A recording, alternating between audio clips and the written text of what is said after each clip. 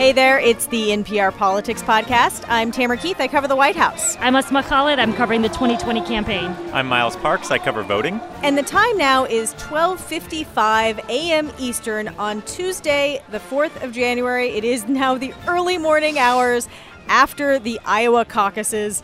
It is far later than we expected to be sitting down in the studio, and certainly later than many of the candidates were expecting. This was not the night that they were expecting to have.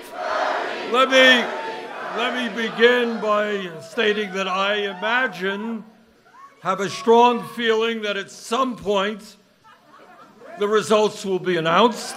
Well, it looks like it's going to be a long night, but I'm feeling good. So listen, it is too close to call, so I'm just going to tell you what I do know. You won!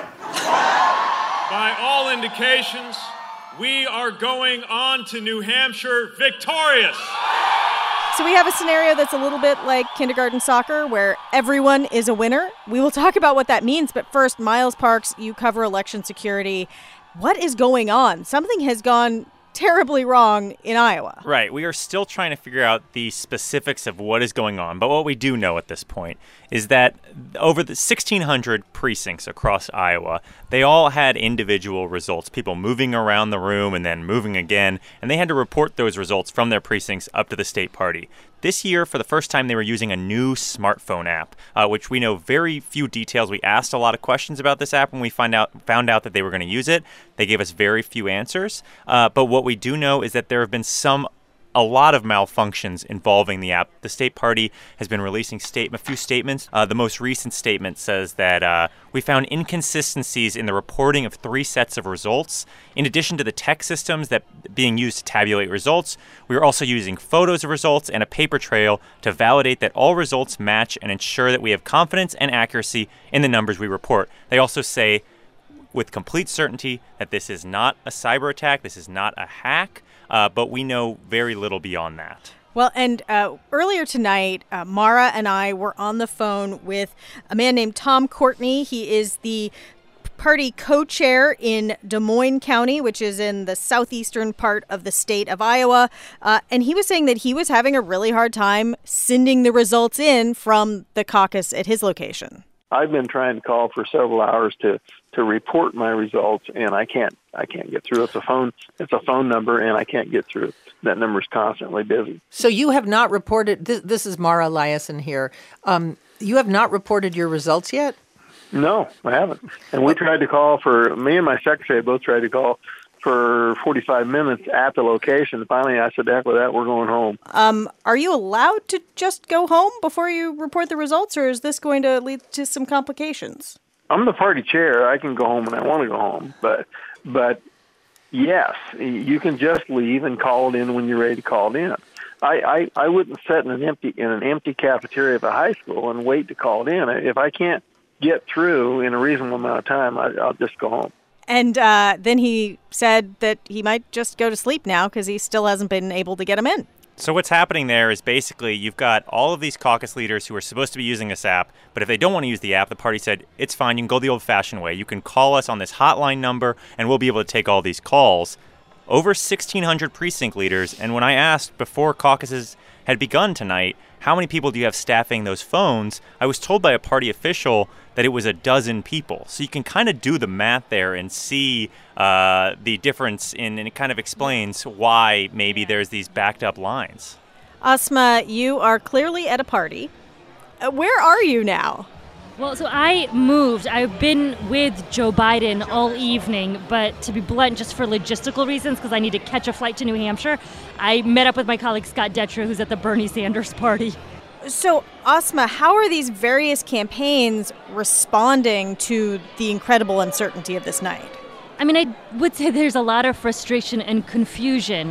One of our colleagues confirmed that there was a call earlier tonight between the Iowa Democratic Party and the Democratic presidential campaigns, a number of them, and that it was heated in tone, and that party officials offered really no time estimate on when results will be reported.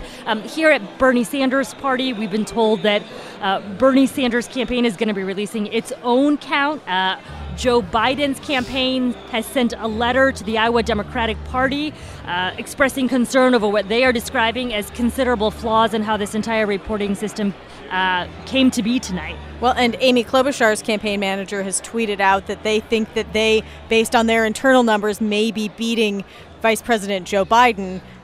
It seems like we have a scenario where, in the absence of official information, there could be a whole lot of unofficial information coming out. Yeah. I mean, look, the whole point of Iowa is momentum.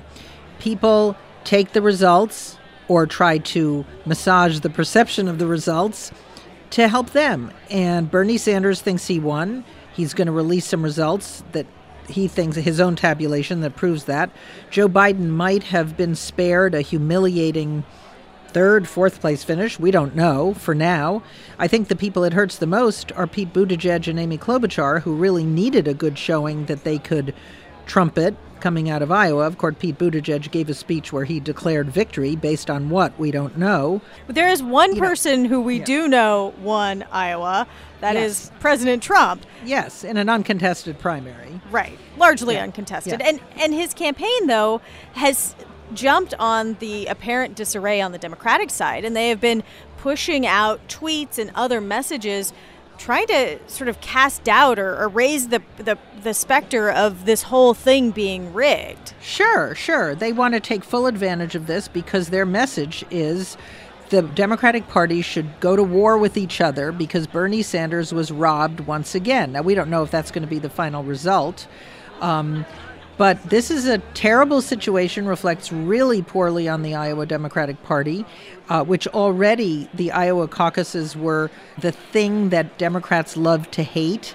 And I think that they're going to be come under even more fire. I mean, to your point, Mara, I think that is the biggest question of tonight. Earlier at the Joe Biden rally, we heard from a young caucus goer. This was her first time participating in the caucuses. She said it was such a dysfunctional process. They couldn't get the count right multiple times. They had to go around and just count the people physically in the rooms because people couldn't agree on that. She said it was such an unpleasant process that she just doesn't want to caucus again. Another person I met told me that she just didn't feel comfortable. She was a young Joe Biden supporter. She feels like she just wants to have more of a secret ballot. We are going to take a quick break, and when we come back, what the non-results might mean going forward. Support for this podcast and the following message come from Google. From Connecticut to California, from Mississippi to Minnesota, millions of American businesses are using Google tools to grow online. The Grow with Google initiative supports small businesses by providing free digital skills workshops and one-on-one coaching in all 50 states, helping businesses get online, connect with new customers, and work more productively. Learn more at google.com/grow. It's Oscar time, and NPR's Pop Culture Happy Hour has you covered. Grab your popcorn and binge listen to all 9 of our episodes covering the Best Picture nominees. Search now in Spotify for Oscars 2020 from Pop Culture Happy Hour. And we're back. And at the time that we are speaking, which admittedly is in the middle of the night, there are no official results from the Iowa caucuses. None. So what does that mean? Asma, the Iowa caucuses are in theory this launching point for the Democratic primary. It winnows the field, but now there's nothing for people to talk about. I mean, I think that arguably it depends on which campaign you are in terms of how you might be able to spin this story. Because to your point, I mean, Iowa is entirely about momentum. It is not about the number of delegates. Really, you collect a minuscule number of delegates here in Iowa. And it's not entirely representative even of the demographics of a Democratic primary-based electorate. So it's really just about momentum. And look, if you're a candidate like Joe Biden, who has largely set low expectations here in Iowa, I would argue this is kind of a good night for you in the sense that there are not clear results out of here. But if you're a candidate like Pete Buttigieg, who had poured a lot of resources into Iowa, who you think, he thinks he sort of had a good night here, it's hard because that's not the narrative that the newspapers have tomorrow morning. And I just wonder when the results are finally released, A, will they have any credibility? And B, will the whole process be so tarnished that no one will get any momentum out of being a winner in Iowa. Well, and, the momentum isn't just about voters. It's also about money. Bernie Sanders, when he very nearly won the caucuses in 2016, was able to raise just like a ton of money all of a sudden. It gave him this rocket fuel for his campaign. And that is not something that any of these campaigns are going to be able to have, at least initially. And then we head into this Newsmageddon. Tomorrow night, the president delivers his State of the Union address. It's a nationally televised address that gets a lot of attention. The following day, on Wednesday, there is a vote on whether the president should be removed from office. Now, of course, we are pretty sure we know how that vote's going to go, but that's going to suck a lot of attention.